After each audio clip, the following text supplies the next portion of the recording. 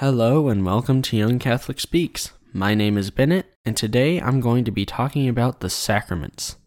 I'd like to start today's episode by asking the question, what are the sacraments? The definition of a sacrament in the Catholic Church is a physical sign of graces that God gives us. Namely, the 7 sacraments of the Catholic Church are baptism, reconciliation, Eucharist, confirmation, holy orders, marriage, and anointing of the sick. So, what exactly do these sacraments do, and how are they signs of graces that God gives to us? In baptism, God cleanses us of all of our sins that we commit before our baptism, and of our original sin, which is the sin of Adam and Eve that we were all born with.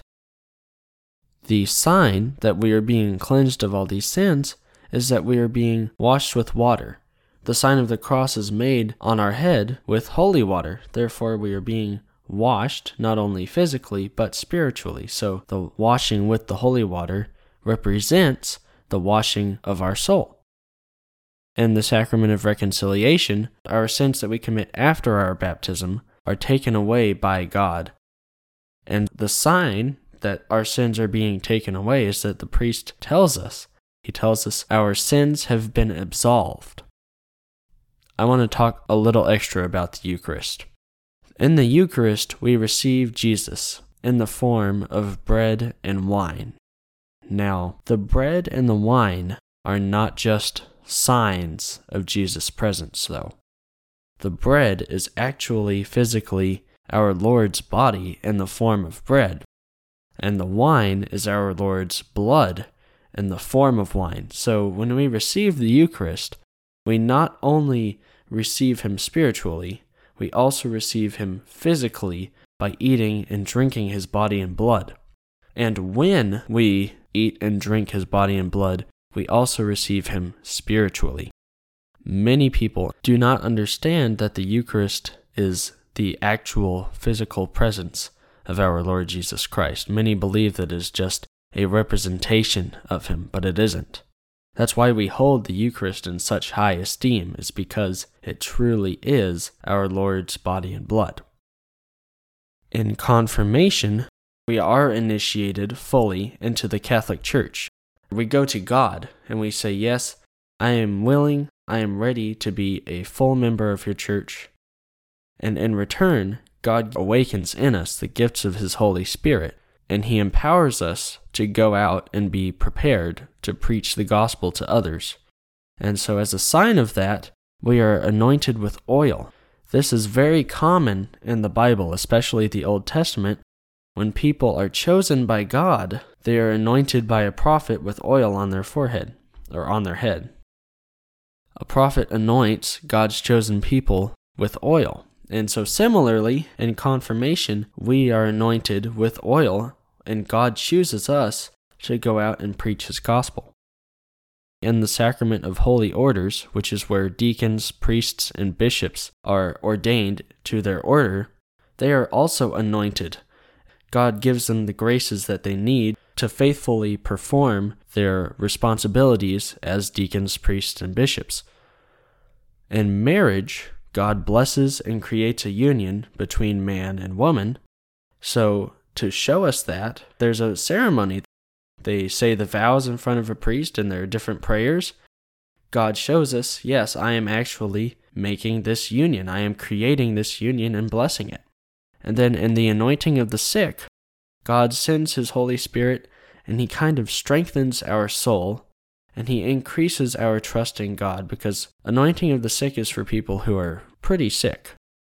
And so anointing of the sick helps prepare the soul for the possibility of death, and it helps them understand, even though there may be a fear of death, that death brings us directly to God. So anointing of the sick prepares us for seeing God face to face. We are anointed. It's a sign that we are being healed. It's kind of like divine medicine.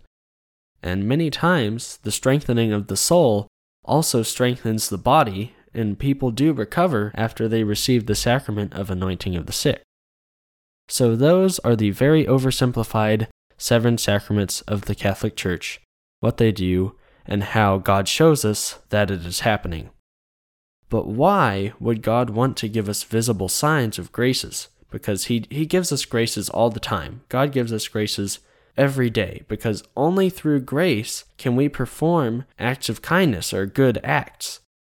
So why would God want to have these special instances where He is showing us physically that He is giving us grace? Through the sacraments, we are assured, we are 100% guaranteed that we have received the very special graces that I described earlier, specific to each sacrament. And it is also a way to preach the gospel. God chooses to have a physical sign that you can see so that others can see it too. If someone sees you going to reconciliation, they can ask, "Why do you go to reconciliation?" If we just asked God for forgiveness by ourselves, people wouldn't see that. People wouldn't ask about it. But because we have this special way to go and ask for it, and it can be seen by others, it leads to the possibility of someone noticing and asking a question, and then they have an opportunity to learn about our Catholic faith. And the third reason that He chooses it is that it allows us to see that God is indeed at work. Constantly through His sacraments, He is giving us special graces where we can actually see what He is doing for us. So, those are my thoughts on the sacraments. For my challenge this month, it's going to be a little different than normal, because my challenge this month does not have to do with my topic. This month, I challenge you to pray for the people of Russia. And yeah, this is a real challenge. All over, we see pray for Ukraine. And yes, we should definitely pray for Ukraine. I mean, they're being attacked right now. They're being invaded. Of course we should pray for Ukraine. But I don't think I've seen once pray for Russia. Even though the Russians are attacking Ukraine, Jesus tells us to bless our enemies and pray for our persecutors. And so we definitely need to pray that God gives the Russians His gift of peace, that way they can stop fighting, if that's His will. So that's the end of the episode proper, but before I go, I'd like to talk for a little bit about God's providence. This month of April, I've been planning to talk about evangelization on this episode. But, as you can see, that did not happen.